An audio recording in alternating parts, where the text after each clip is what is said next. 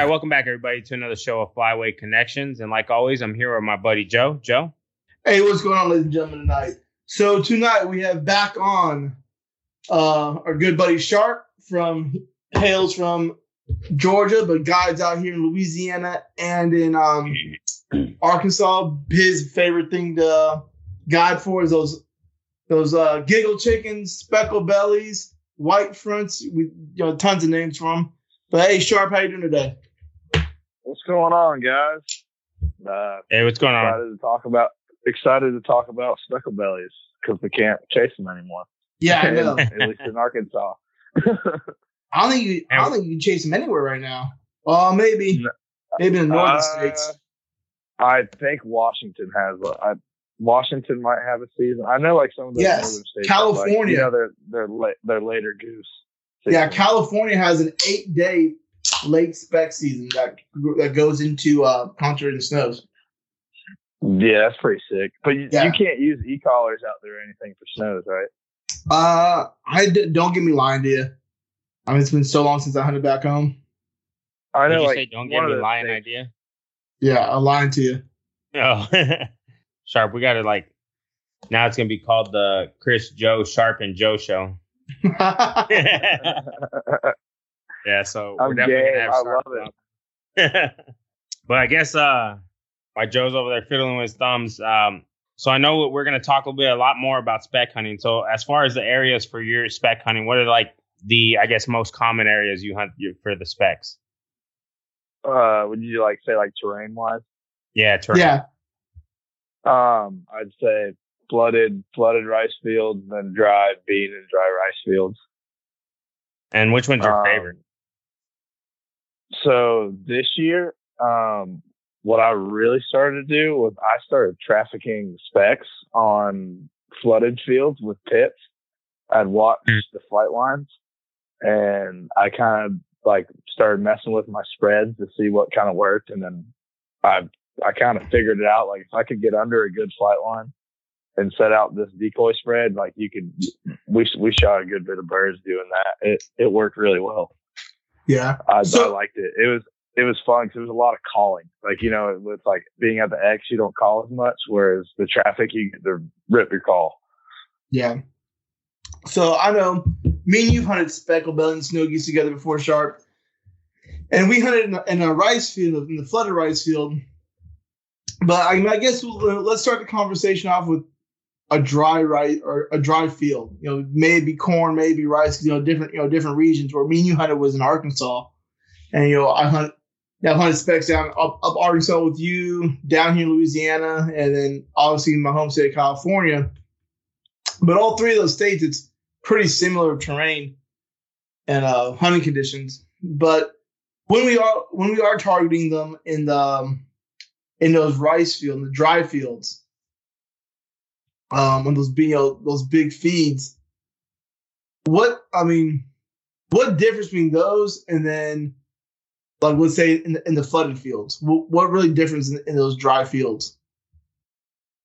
So the two things I would say, one would be no wind days, because when you get that sheet water, or even in a little bit deeper than sheet water, when there's no wind, it's that calm, reflective stuff. You might as well I've killed a few doing it, but it's tough. That's the one thing that pushes me to those. That's a little bit different, why I'd take one over the other. And then two would be ice. So when it iced, I'd go to dry fields.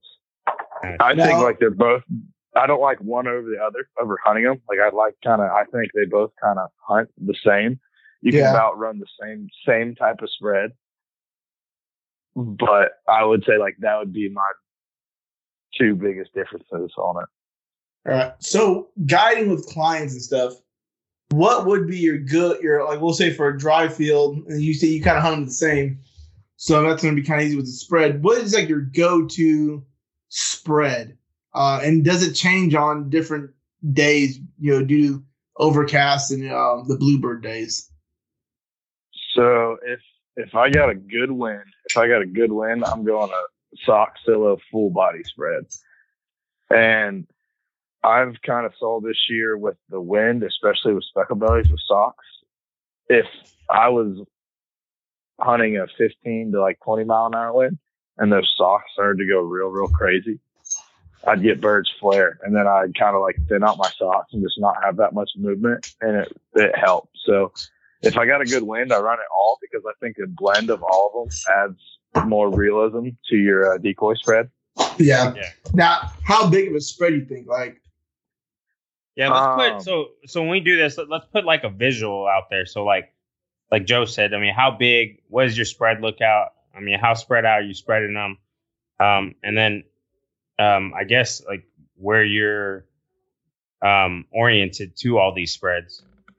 Okay, so the way I usually start my spread is we'll say we're hunting the edge. So I found a good spot on a dry rice field. It's got a good edge on it, and I got some taller grass where we could tuck layouts in. Okay, so got my hide. We get our hide in, boom, that looks good. Okay, and say we're hunting the north end of the field, and we got a north wind coming right at our back, so it's perfect. It's set up. So what I'm gonna do with that is I'm gonna find whichever decoy I have the most of, whether it's socks, silos, or full bodies, and I use that to set the skeleton of my spread. So I'll go in there with those and set kind of where I want like the spread to be. And then I'll come in behind or get a guy to come in behind me with either silos or socks or full bodies and start putting it in. And then, so that way, like you mix them evenly. So so like instead of you say, here, you go set up the socks over here and you go set up the full bodies over here. Then by the time you get done, you got mostly socks on this side and then mostly full bodies on the other side. If you kind of do it like that, you'll mix it. And then so what I'll do is once I do that, like I set my skeleton. So like say I'm using full bodies as my skeleton, I'll go out and put like full bodies in pods of like 3 to 4 kind of spread out and 10 to 15 yards apart.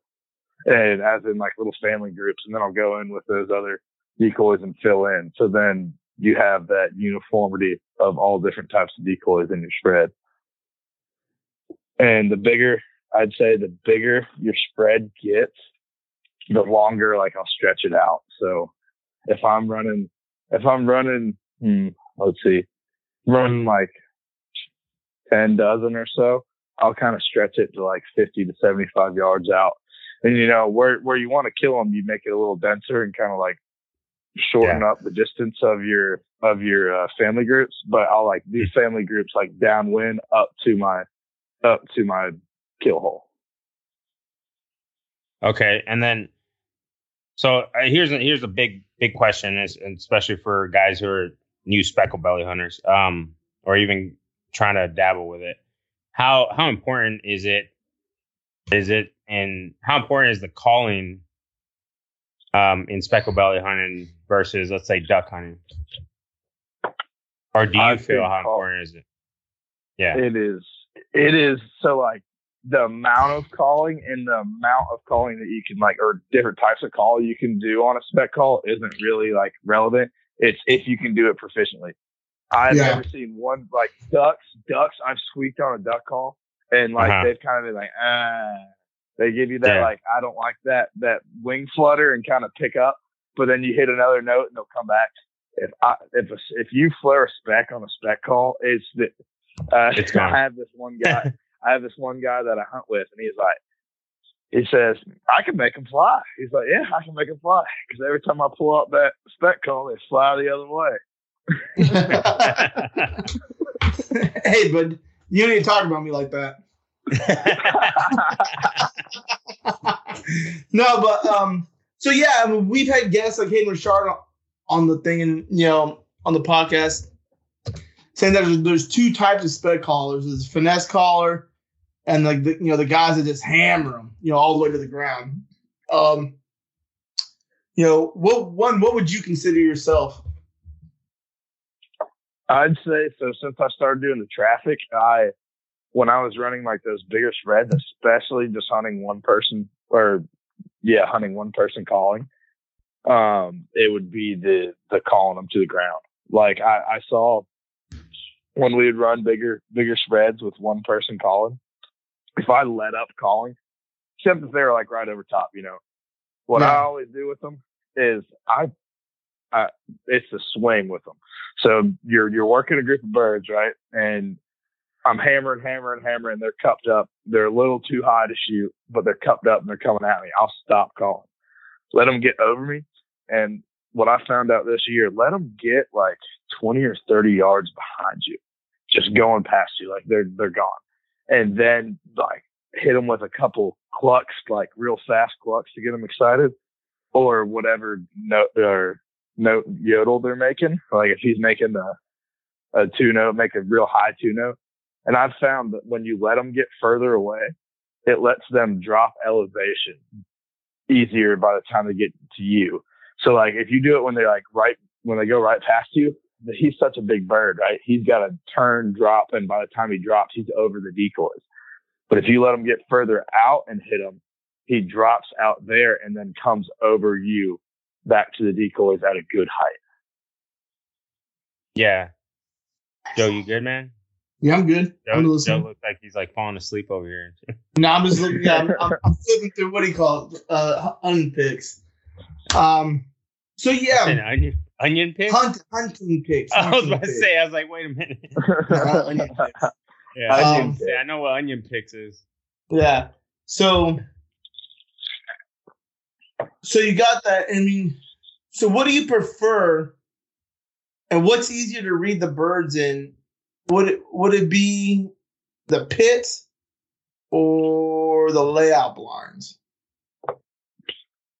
I like the pits for clients. I like the pits for clients, and the reason is so for Specks really draw to the call, which I've seen they like really, really, really want to hit your call, like where your call is. Yeah. So I always put like a few calling birds by me, not a ton, but I usually do like if I'm running a big spread, I'll put a dozen or so kind of trickled out close. Yeah. But I've always found them want to get over it. And what I've seen, like they're looking for that sound. They want to land on that sound. So they get over top of you. And the problem I have with layouts a lot of times is when they'd fly right over the backs and it just gets unsafe with guys who don't hunt a lot. Yeah. Yeah. It's unsafe. You don't know which way the guy's going to turn. So you turn, guys turning towards each other. And then that could just something bad happen. So I just never call the shot on those. It kind of sucks. Guys kind of get mad about it, but it's better to be safe. Mm-hmm. So that's kind of why I like pits, because I'll get them working. I'll be like, hey guys, he's coming from the back. Y'all turn around and face this way. Just try not to move much. And then I'll tell them to turn like as that bird's going backwards. And then I'll hit that note I was telling you about to make them turn back. Yeah. And they'll already be sitting waiting. And I'll just get my hand on the lid and get ready. Yeah. So what's that note that you're talking about you'll hit? Can we hear it? Like it's just something to get them excited. Just like like a. I thought it was like a secret, like. Okay. I thought it was like there goes Joe. Yeah. I'll just get them. I'll get them kind of here. I got my call right here too. I'll get them like kind of just real excited.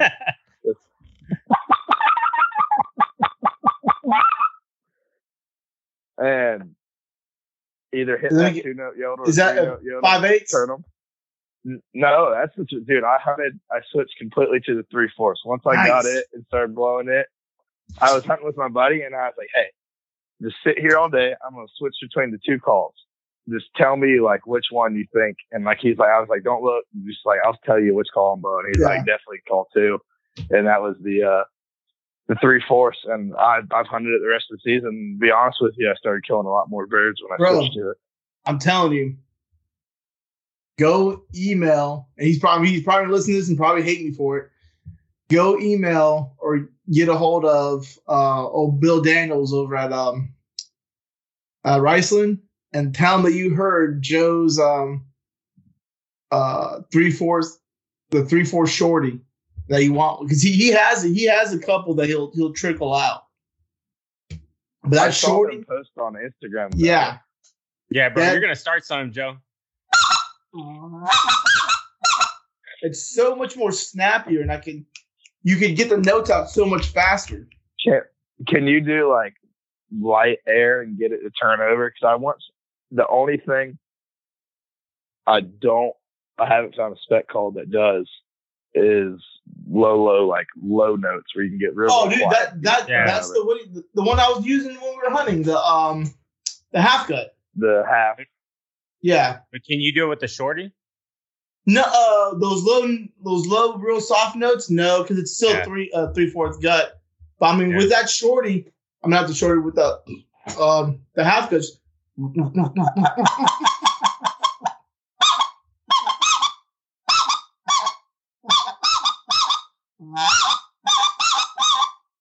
I mean, that doesn't take much air at all. I mean, he's heard me blow it when we're spec hunting. But yeah, I think that's probably my favorite call to hunt with is that half gut. We lose him? Is he back? Yeah. Did you leave? Did we lose you for a second? Yeah, we lost you for a second there. Oh no, I mean I was on. Yeah, did you hear that half gut? Yeah, I like it. Yeah, I think I'm. Yeah, so, that half gut. Yeah, that shorty I like. I switched when I left Arkansas and went back down here. That's when I started. I mean, I finished the season out with a 3/4 short and a half gut. Especially like for me, when they kind of get close, I'll drop that 3/4 and I'll move to a half gut just to kind of because I can get so low on it and so soft when you showed me those collar decoys, that's where I definitely use that for the rest of the season down here. So I actually switched back to all specs and started doing a little bit better at that. Yeah. Let's see. I had one good dry field hunt that I did. It was the second to last day of the season. I ran out for 2 days, and we went into a little cypress slough, or kind of like a cypress pond to duck hunt. Yeah. And it was about 8:30, and we had like 3 or 4 birds kind of come by. I was like, man, I could hear geese all over. I was like, I don't know about y'all, but I don't think this is going to happen. You don't want to go set up for the afternoon goose hunt. So 2 guys go ride around scout, look for ducks for the next morning.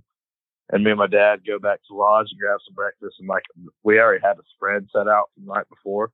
Yeah. Killed like out there.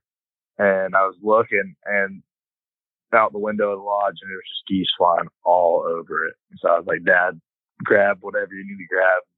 And let's go get after it. And him and I, we go run out there. We have 6 birds down in 15 minutes. So I had a group like way out in front and got them out of there so we could start hunting. And as like they got up and took off, and then all of a sudden we look and I got a group of like 50, 60 coming right at me. And it's just me and my dad and we both pull up on the we do it every time. We both pick the one lead barbelly and we both fold him at the same time. I think that's everybody. Yeah, we both picked it, and then he pulls off and shoots one on the side. I shoot one off to the side, and then 2 minutes later, we get a group of like 50 snows to come into the decoys. I knocked down 2. He knocks down 1. His gun jammed. And then I had another single spec come in, shot it, and finished our limit like that. And then we just started busting guys in. I think we shot like a 7-man. Oh, damn, that's nice. So those snows, they just came into the spec without any snows in there? So that was the one spread that I did kill some birds over. I had some dog bomb stillos out there. Yeah. Off to the side. So if you had to pick, this one's kind of geared to like the newer spec hunter. Yeah. If you had to pick between socks, silos, or full bodies, and I'll even throw, depending on water level, those full bodies in, we'll say in floaters, depending on it, the water level, right? What would you say that you would prefer over? I know me and you talked a lot about this. I say throw a mixture of all 3. But for the guys that are just starting out, which ones would you prefer, and how many of them? I think you could kill a lot of specks with 2 dozen full bodies. If you had 2 dozen, I know that's like that's in the pricey range. Yeah, but that's like I'm talking about day in day out. Like that's going to put a good bit of birth in the ground. But I think you can get away, like if you're going to run just a really big spec spread, I think you can get away with 2 dozen if you combine just 2 dozen full bodies and 2 or 3 dozen silos, and you're good. Like that's a good spread. You can traffic birds with that. Now, would you rather have silos or socks? What'd you say? Would you rather have silos or socks? Silos. Silos. See, I prefer socks. Just I really like them because I really like the movement that those socks give sometimes. Yeah, I love socks. And the reason why I say silos over socks is because I had some days when it was just ripping. And when I pulled the socks and doing all that crazy dancing. Yeah, the unnatural movement. Birds. Like they're all like hanging out 30, 40 yards like before the kill hole. It's like, there's like high wind days running low. I got out and checked my hide 100 times. Our hide was really, really good. And I pulled those socks out, and then as soon as I did that, next group right in the decoys. Yeah, right. I think too it also limits you because if you don't have a high wind, I mean, kind of limited, but it's not the socks. Like depends. So I will say this. I was about to say that it depends on the socks. So the socks you have, they pretty much stay up if they're not. Yeah, because I'll say those Tangle Frees have like a little internal. Yeah, they have like a frame in them, a little wire frame. I've seen socks that are basically they'll go limp, and I saw them up here in a couple guys hunting in North Texas. They had socks, and if there was no wind, they were just limp. So. But that's go ahead. That's kind of what I was thinking, Chris, was exactly what you're saying. Even like they do stay open, like because I ran the Tangle Free at Speck, and I love them. They got a good fork head and everything. And if I had good wind, if I had probably 5 miles an hour or more, I would put them out there. I'd definitely put them out there. But if I didn't, they just look weird. And then I guess since we're kind of going on like the negatives of decoys, I would say silos. Sometimes I've found with the problems with them is sun and wind. So high winds, when they get that, like if you don't push them down all the way, and that's the problem sometimes you have when you're hunting with guys you haven't done before. You're like, all right, look, stick them in the ground like this. But if you don't really explain to them, like, hey, this thing has to be straight up and down all the way in the ground. Like you just kind of show them real quick, like, hey, put this in about every 5 to 6 steps away from each decoy, face a different direction. Kind of look back at the spread, and one will be half sideways and catching the sun and giving a good shine. So I'd say that's kind of the negatives of the shine. Silos. Yeah, it's like, you know what I'm talking about, like where depending on brand. So I will say, and you say I was about to say that the whole brand thing. So I'll let you finish, Joe, because you kind of And I'm not knocking any brands. There's it's really weird in this time of what do you call it, in the waterfowl. Like when I first started waterfowl, there was when I was a kid, going out with a pop gun type shit with my dad. There was certain brand. I mean, you were limited to what you can get, right? Cabela shells. There's the deep decoys. But I think with now, like you're saying with the sun, I really like those Realty Speck decoys. I remember you hopped on with us on that Instagram live shot. Those, I will say, I think the glare they get off is like a 2% glare of what they give. I like the realism. They look good. I have some Canada decoys. Yeah.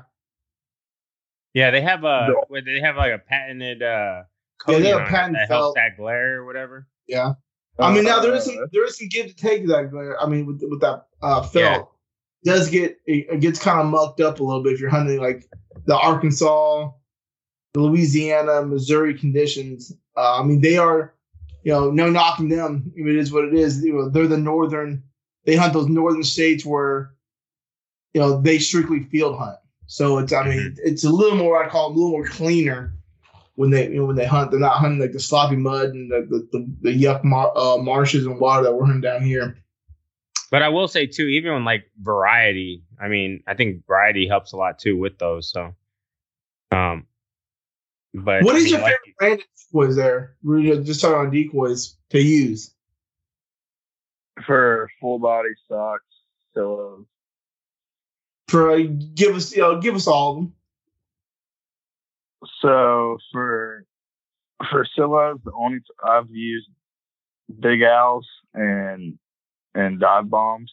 Yeah. And the only reason why I say those two out in Arkansas over the real geese is because of the stakes. That metal stake in the mud compared to the wood stake in the mud, way easier to clean metal stake. Metal stake has a little more give to the mud. It's like suction when stuff goes in there. And then for socks, I'm gonna have to go dive bomb, and the only reason I like the Tangle Freeze, I really like their spine system. They have a better spine system on keeping everything open.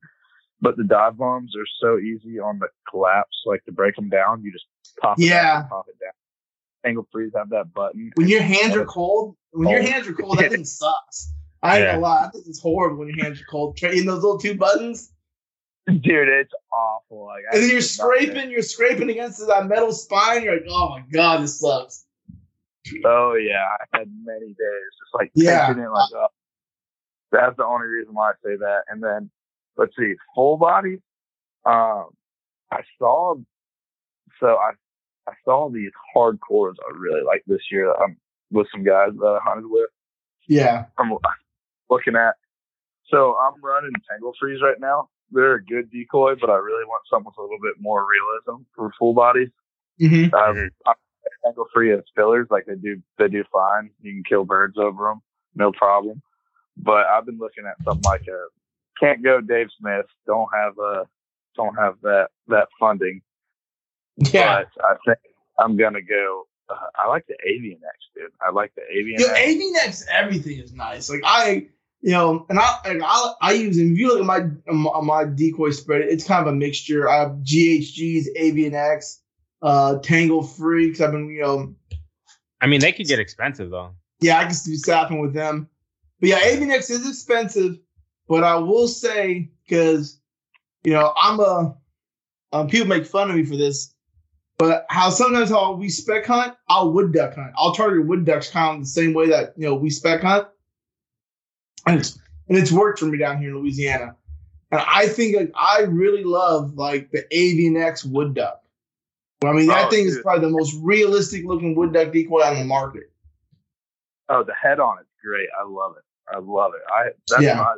When I come around here and hunt, like in Georgia and stuff, what I do is I'll run 3 or 4 of those on a jerk cord and maybe like a mallard or 2 off to the side. Yeah. My spread. It's funny. Down here in Louisiana, early season, and Chris has seen it.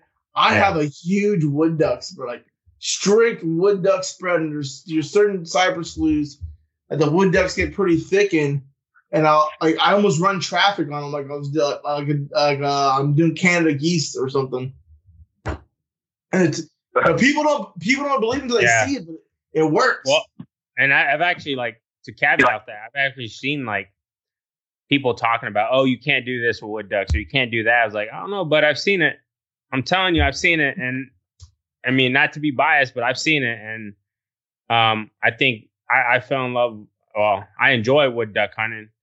And that's probably my favorite spot or my favorite bird to hunt in the timber. So, but yeah, man, it's different. It's funny that you're how you talked about cypress slough and the Canada goose. I shot Canada in the cypress slough this year in Arkansas. Yeah. In North Carolina, we'd shoot them in the cypress sloughs. you know that picture I sent you of all those mallards we shot in Arkansas? Yeah. And that's that same hole I shot at Canada. There's a pair of them. They're just like, there's a big lake kind of off to the side of the slough. And they're flying low. He came in right over me at like 15 yards, right through the hole. And I was shooting boss number 5 with my 20 gauge. One shot of them down. Yeah. Yeah. Dude, those boss number 5s will do the job. What do you call that Vanderbird I showed you that shot in Nebraska? That was with a boss number 5 shorty. 2 3/4. One shot, boom. If they're in 25, you can knock them no problem. I think I'm gonna shoot straight 3s out of my 20 next year. I shot the 3 5s for specs, and once I got my pattern, like a lot of times I'd shoot them once and I'd be like, oh, what the heck, and I have to shoot them. That'd be like 2 shots, and then I kind of got my lead down a bit, and it got a little bit better. But I think I'm just gonna switch to all 3s, just so.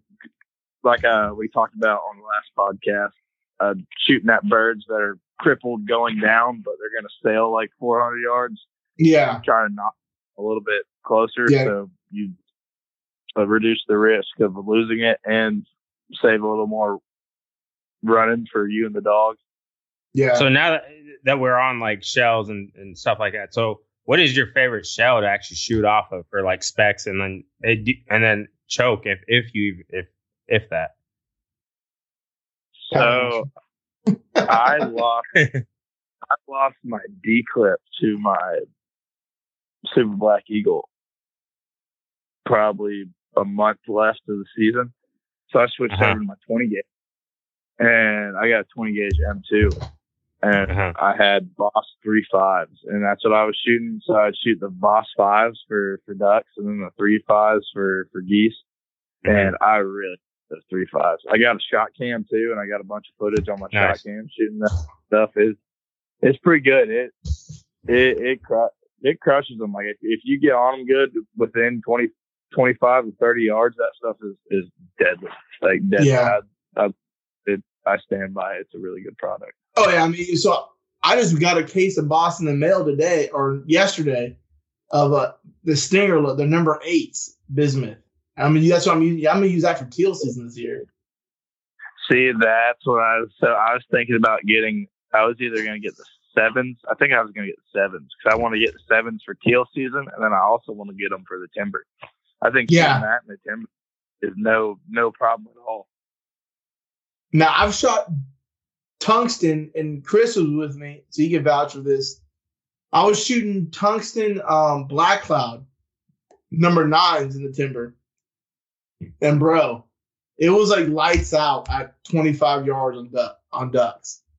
Like I'm talking about when they're backpedaling, it was just like, I mean, I know Chris knows this day.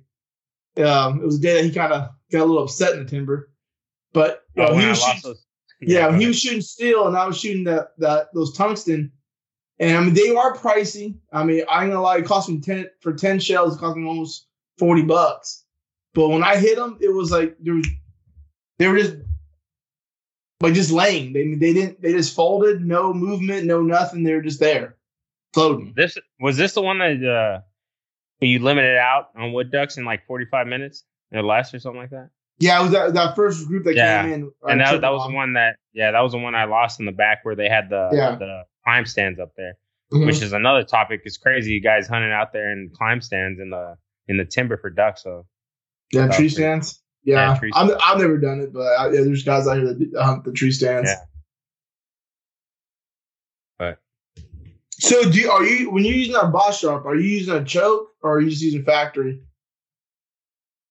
So on my 20 gauge, I'm using factory modified. This summer, I'm gonna start doing some experimenting with shots, and I think I'm gonna get a couple different chokes. I'm debating if I want to send my gun to Rob Roberts. I really want to send it to Rob Roberts. I want to get my forcing cone increased, and then I want to get a bigger slammer button on the side. So here's a 2-part question for you. Oh, go ahead. My bad, Sharp. Go ahead. Oh, I wanted to. I don't have a dip barrel, so I wanted to get my barrel dips. Oh, nice. And maybe get some of his chokes and pattern some stuff in really good. Yeah, dude, Rod Roberts is such a good job. I mean, he hails out of Arkansas. Another one, the Northeast Arkansas he hails out of? Yeah, he's a little more towards Central. Central, but from Walnut Ridge, some of his finishes on those guns are just super neat and super. I mean, you don't think about it. And I haven't hunted too much timber in Arkansas. But when you start getting down here in Louisiana, if you have black on your gun, it's gonna get rust, man. Especially during teal season or hunting these saltwater marshes. And I think some of the finishes he has, the way they look, and just the actual durability of them really can put some years on your gun for longevity. I love that finish. I think I want to just get my barrel done that like tanned finish he has. Yeah. Do the barrel. So I like the black on the gun on the plastic. I think that looks good. Let's get that barrel done that like desert sand color. Yeah. So what chokes are you looking to get, you think? Or besides this T series? So that's kind of what I was looking at. Because I remember listening to y'all's podcast with Lee Chose on here, and he was saying about the pattern masters with the the gas rings on them? Yeah. How they kind of like fracture your shot. And you know what? I was kind of seeing that with my pattern master. So I want to get like a fully smooth one. So I think I might look into his T series, because then you can like get the kit of all three. Like the one. Yeah, so I'm still up in the air about that, because like one of my best hunts I've had. I mean, or some of my best shots I have was canvasback hunting out here in Catahoula, and I was using the shorty number 5 with a code black goose, and I was making just awesome kill shots on these canvasbacks. And then we talked to him about it, and he's like, the man knows what he's talking about. But I was like, man, it's kind of weird. Like, I was like, one of my best shots on some birds, or pattern master with that code black. I mean, and even what was it? I've used have you ever looked at the Anaconda series of the Pattern Master? Yes, I have. Now, I will tell you, you got to be careful with hunting with Chris. Yeah. I almost blew, that long range Anaconda with that boss is such a tight pattern. Like I put a baseball hole. Wasn't close. That bird was pretty far. It was about 30 yards. Yeah. I mean, shooting away from it too. It wasn't like it was going against your shot. So it went away quarter. Now, I mean, I put a baseball hole in his chest. But it was kind of like, it was funny. It made good looking funny pictures, but definitely wasn't an eater. It's funny that you say that about the code Black Goose, because that's exactly what I run in my Super Black Eagle when I shoot the shorty 5s. And like you said, 70 yard shots. Like, it's like, oh, that bird's hit. He's getting out of here. And then you just pull up with that last one to shoot and just knock it dead. Yeah. I don't know. I may not change it because it shoots pretty good. If I want to try to mess with this, I'm trying to make this little 20 gauge. Yeah. Real. Look at the Pattern Master Black Cloud series. Those are all smooth bore constriction chokes. That's what when me and you were hunting up in Arkansas, that's what I was using with the boss. Was because I was bouncing back from boss. When we were duck hunting, I shot boss, the shorties. Then when we went over and when we did that speckle belly hunt, I was using Black Cloud number 2s. So yeah, the Pattern Master Black Cloud, that's a constriction smooth bore choke.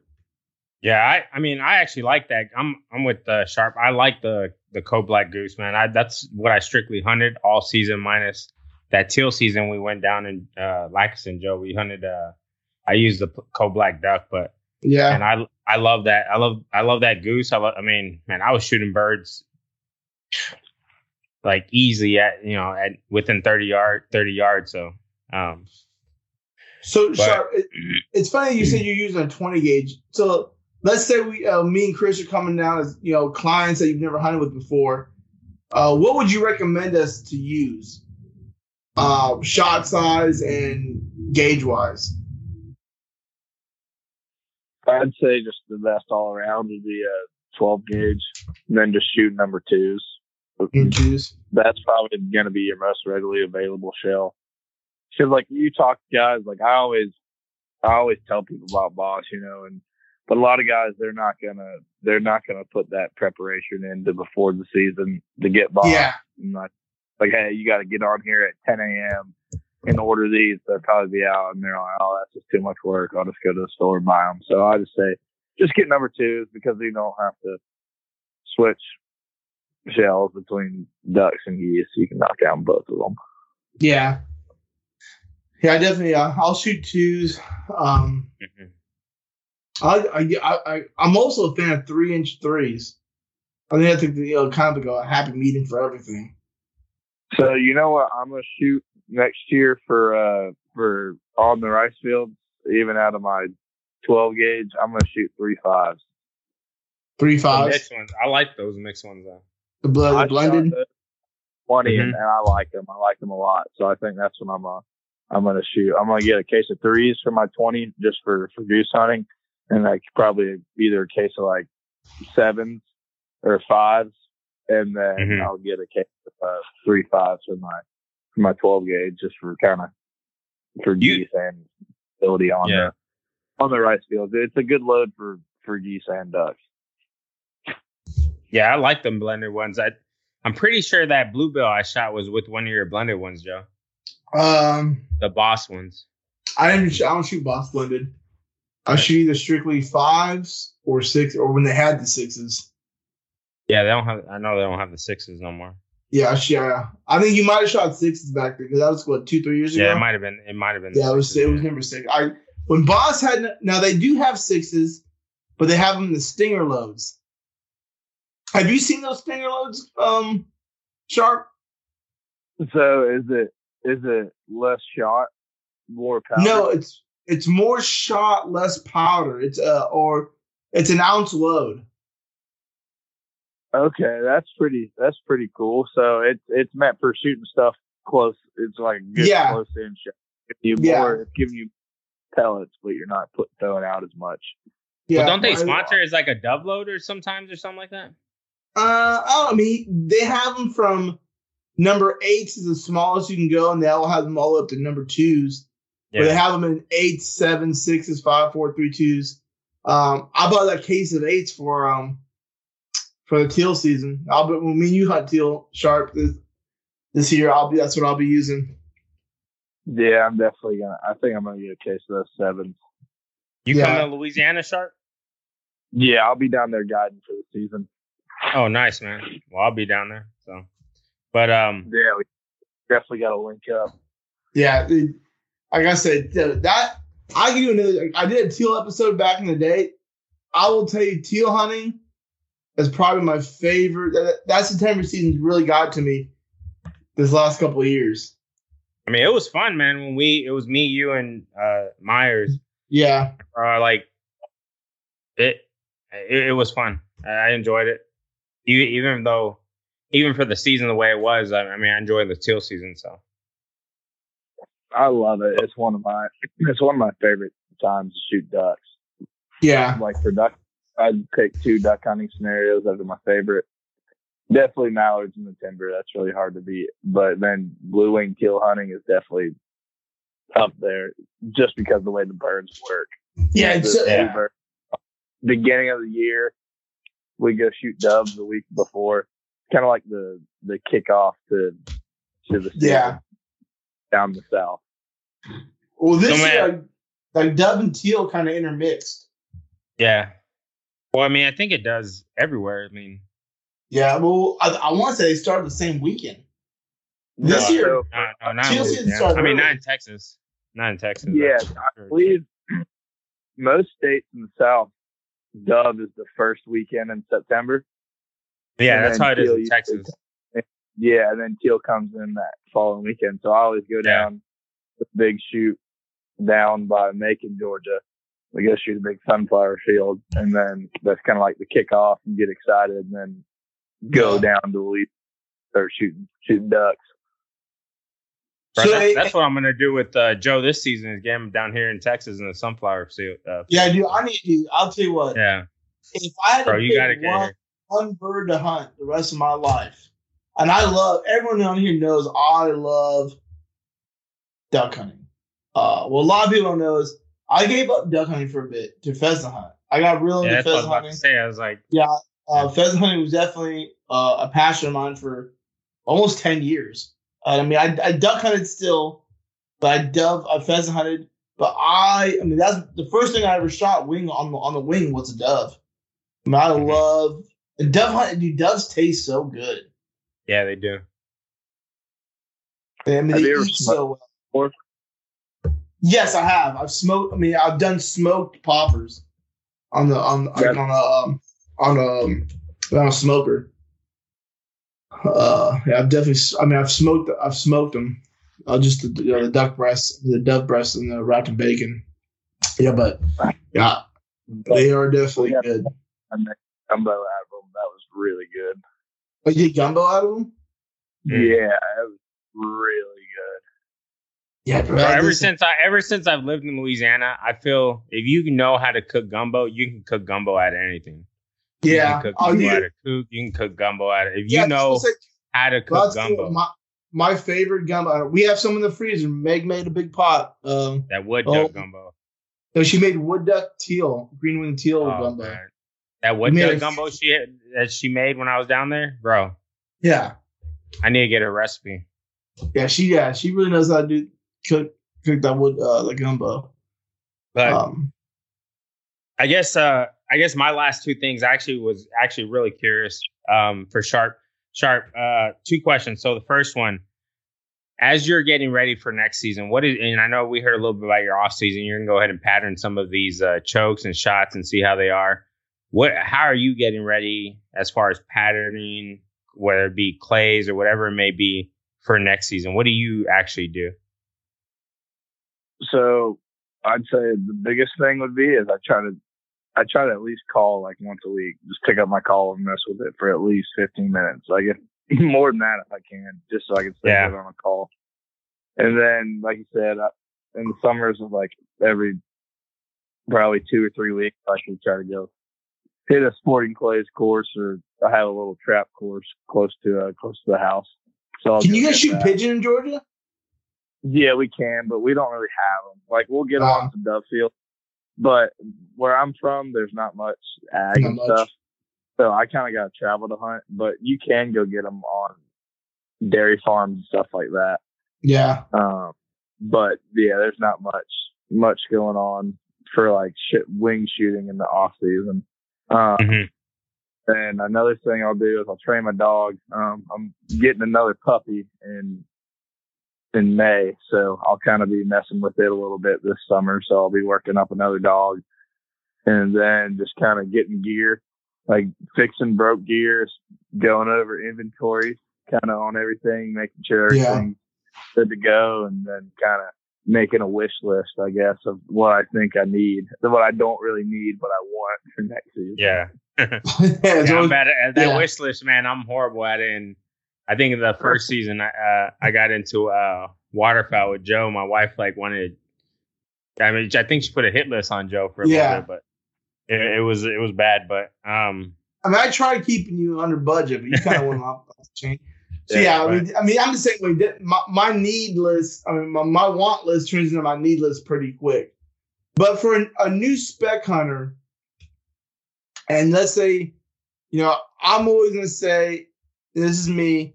If you're a new waterfowl hunter and you're getting into the game, I would always say, hey, your first season, try to go a couple times with guides. especially like guys like with Sharp and all them, because in spoonbill, depending where you're at, I have my go-to guys when I'm pointing people out. Spoonbill Adventures, my buddy G out there. Yeah, because I know that they're quality guys, even with quality guides, because they're you're paying for the gear, you're paying for the land, you're paying for the knowledge, but you're gaining so much. I mean, it's like a crash course of hunting when you're going with a good outfitter. But the guys who kind of already done that, they kind of know what they're doing. Kind of, it's a second, third season, and they want to start getting into the spec hunting. Really back to spec. What are the top 5 gear? It could be decoy shotguns, calls. Bro, you took my question out of my mouth, but go ahead. Yeah. What are the top 5 things you need to say for a new spec hunter? This is what you need to be successful. Okay, number 1, I'd probably say get a good call that you're fluent on. Like that's what I'd say would be number 1. Get down. What would you recommend call wise? I've only really blown the Vendettas, Ricelands, and the RNT. I like the Vendetta's good. I like the Vendetta. The Vendetta is very similar to the Riceland. I personally for a beginner hunter, what do you think is going to be easiest for them? So I'd probably start with, for budget wise, the Riceland poly call. Yes, I was about to say the same thing. The spec calls are weird. So like with duck calls, you can kind of like there's a tier, B tier, C tier, D tier. I've seen with like spec calls, it goes from like D to C to A. There's a big jump in the sounds that you get out of the calls for like the price that you pay. And that's kind of like the thing, like if you're going to get into it, you're going to kind of need to, I'd say that poly call can get it done. No problem. Yeah. You can make calls, it makes sounds, like it sounds good, but it doesn't quite have that like ring that the acrylic calls have, but it sounds good. Yeah, I mean, it's a 5/8 gut call. Yeah, and use it when a lot of people, it uses the same gut system. It's just in the poly insert and barrel. Yeah, it's just that poly is correct me if I'm wrong, Joe, but that poly's a little softer. And it gives you it absorbs sound a little more than the it doesn't use that acrylic does. Yeah, it doesn't use that sharp that real sharp bounce back that acrylic would give you. So I'd say that would be 1, and then 2, depending on what you're doing, like, so say you're leasing a pit in Arkansas, you're good on duck call, you're shooting ducks, you kind of want to start getting specs. You don't see a ton, like you're not trying to truly target them, but you want to try to kill like a few. I think a dozen full bodies would be fine. Like if you can kind of set out a dozen full bodies behind you, that should get you going right. Like you can decoy big flocks with that, but like most of the time, with that size spread, you're targeting the ones and twosies. Yeah. Now, like, would you on that water? Would you ever go floaters over full bodies? It all depends on where you're hunting and what you're hunting. So all right. I personally have 2 dozen floaters, and if the water was high enough to where I was hunting and I could run them out there, then yeah, I was putting them out there, and I'd mix them in with my spread. Because then, especially if the wind was blowing, it gave me good motion. Because like with specs, like I said, there's like an in between of too much motion and then like not enough motion. Yeah. But I think if you're, especially for hunting specs, like in rice, I guess that's kind of where you're mostly going to see them too, is that full body. Most of the time you can put it everywhere. You can put it in your dry field. Most of the time you can put it in your flooded field, depending on how high your water is. But a lot of times in the fields you're hunting, they're low enough to put a full body in. So that's why I would say full body. All right. What's your other three? Number three, I would definitely say like getting something good for concealment or learning your concealment. And I guess it's like kind of not something you can have, but I'd say like something in your arsenal is your hiding, man. You got to hide. Like just either putting your brush on your pit really good and getting it covered up. And just kind of making sure there's not a big black hole when they fly over. I think when they come over, something drop and there's just like, it goes just flat ground, kind of just that tan color to dark and then flat again. I think that makes them nervous. And like even with layout blind, especially if you're trying to call to get something that's a little roomy for you so you can kind of move your elbows and wiggle a little your blind so you can see the birds. Have you ever hunted out of A-frames for geese? Yeah, actually, that hunt where we shot that 7-man, we were in an A-frame, and I don't know how we did it because from the front side of the blind, like when you're like 200-300 yards away, the way we had it angled and the way the sun was, we put it like on the edge of a dugout levee. So we were hunting over a little farm road, and we put our A-frames back up on like the ditch and the levee where the tall grass was. And then we kind of ran our decoys into the road a little bit. Yeah. And from far off, it was like a black hole. Just so with those A-frames, you really got to get your angling right for with the sun, with shadows and stuff like that. Yeah. So I guess you could be kind of add to it too. Is like know how to use your hide, like how to make it disappear naturally. Like that's the biggest thing. Like, you can pile a bunch of brush up and like make it disappear, right? But now it just looks like a big clump of brush. The biggest thing is trying to make it fit into the landscape like nothing happened, like nothing was put there. It just blends in. Yeah. So we got 3 down now. What's that 4 and 5? Yeah. So number 4. And honestly, man, like I think I don't want you to overthink it. This could be anything. This could be like going for a good guide to learn about speck hunting. This could be anything. I'd say good shells, especially like with guys shooting. Yeah. The way running that traffic, like every single time I want the birds to like backpedal in, but then after like 2 or 3 groups where they're hanging up right on the outside, and start shooting, and they're after the flock goes away, after they didn't like do it perfect the way I want it to do, you kind of see guys start looking down the blind, looking at you. It's like, y'all want me to call that shot? And like they all say yes at the same time. It's like, okay, we'll shoot those. So it just kind of helps to have good shells. Yeah, and then and some of them start loading those monarchs in there. Yeah, exactly. Yeah, it was funny. You're not the first guy that's told me that. Hayden Richards did the same thing. Like, he always tells his guys before they come to hunt is, hey, go to academy, go get yourself heavy X. Go get yourself a $40 box of shells because it's expensive, but in the end, it's going to pay dividends. Well, and like with specs too, especially in Arkansas, and I guess in Louisiana too, most parts of the country, it's only 2.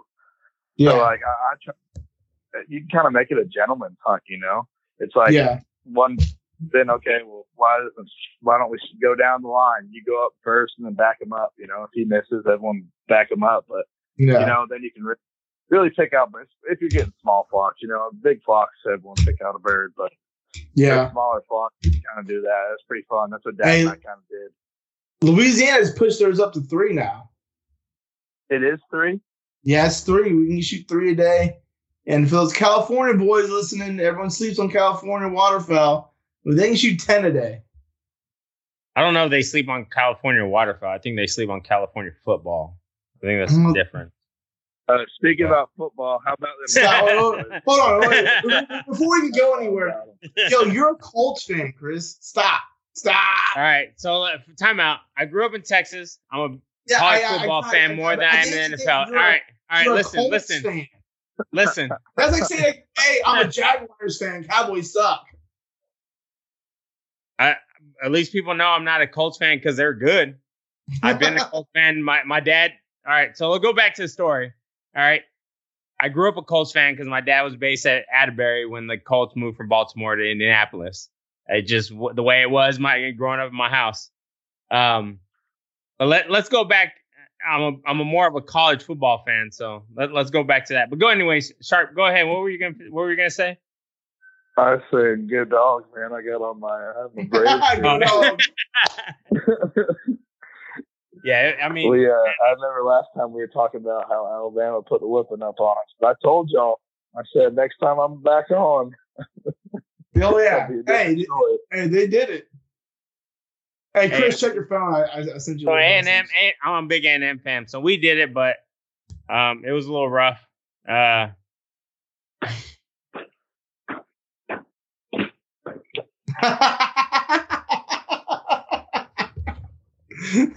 out. Who's your NFL team? Cowboys. Why? Man, I would do growing up. One, I grew up in a big Niners fan. But time out. Where are the Cowboys based out of? Oh, they're from Texas. I mean, I understand. Right. Don't use that when you're over here with being a Colts fan. Hey, I can't help it, man. Carson Wentz is trash. I said that in the beginning, but if any Colts fan want to challenge me on that, go ahead. But yeah, I mean, people. Anyways, we'll drop that. We'll stay in college football because if you're in the South, it's all about high school football and college football. Sharp knows that, so. Yep, that's. I don't really watch much NFL. I'm the same way. So if I watch NFL, I watch it because of players that played in college. So I'm gonna go and root for Travion Williams and Von Miller because they both went to A&M. So in the Super Bowl, so we'll see. Who do you got in the Super Bowl, by the way? You know what? It's because rough, I'm a Georgia fan. I should say Stafford, but I kind of want Joe Burrow to win it. Man, I'm so conflicted. I know you guys got Stafford, man, but where's Stafford from? Do you know? No, is he from Texas? Yeah, he's from Texas. He went to Highland with Clayton Kershaw. They both went to Highland in Dallas. One went to play baseball, and the other one went to play football. Yeah, dude. I mean, I'm conflicted. I'd rather see it again because. Aren't you an LSU fan? You should be going for Burrow, man. Yeah, I do like LSU, but my dad grew up a big Rams fan because when the Rams were back in LA the first time in the '60s. Yeah. And God, let me just say, I know my brother hears. I hate the Niners. I know my brother listens to every one of these. I hate the Niners. Love you, bro. You're gonna call from your brother. Yeah, I know. So I'm actually gonna go for the Rams because, one, I like Joe Burrow, but I don't know. Maybe I really think Stafford needs to get his. Yeah. Playing all those years at Detroit, and I mean it's kind of like the Barry Sanders story where Barry Sanders just like, yeah, I'm done, I'm out.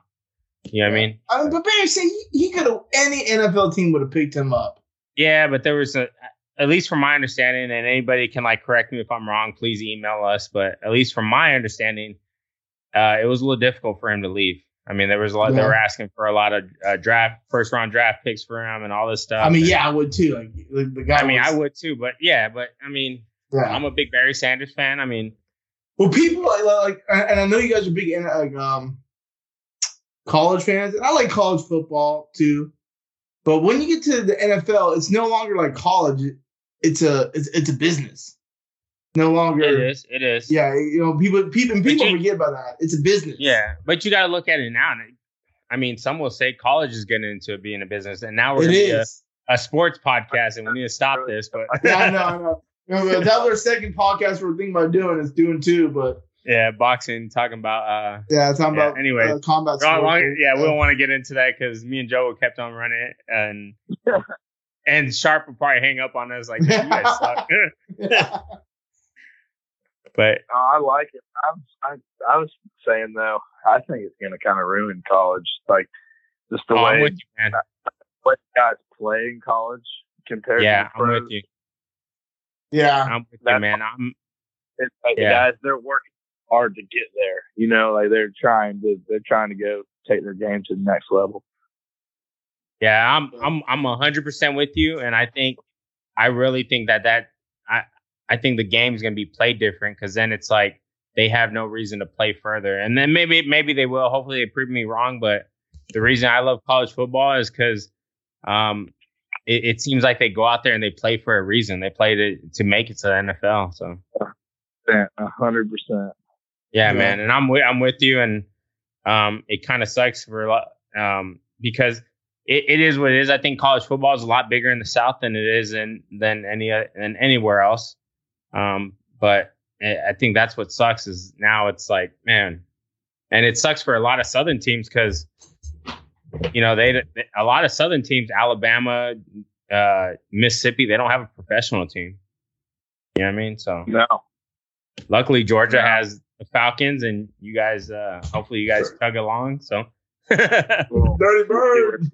You see where it's going with the Falcons. Yeah, I know, man. We'll just stick with Georgia. Yeah. Yeah, I guess let's not keep going into this, man, because we're gonna do another hour of talking about football and sports. But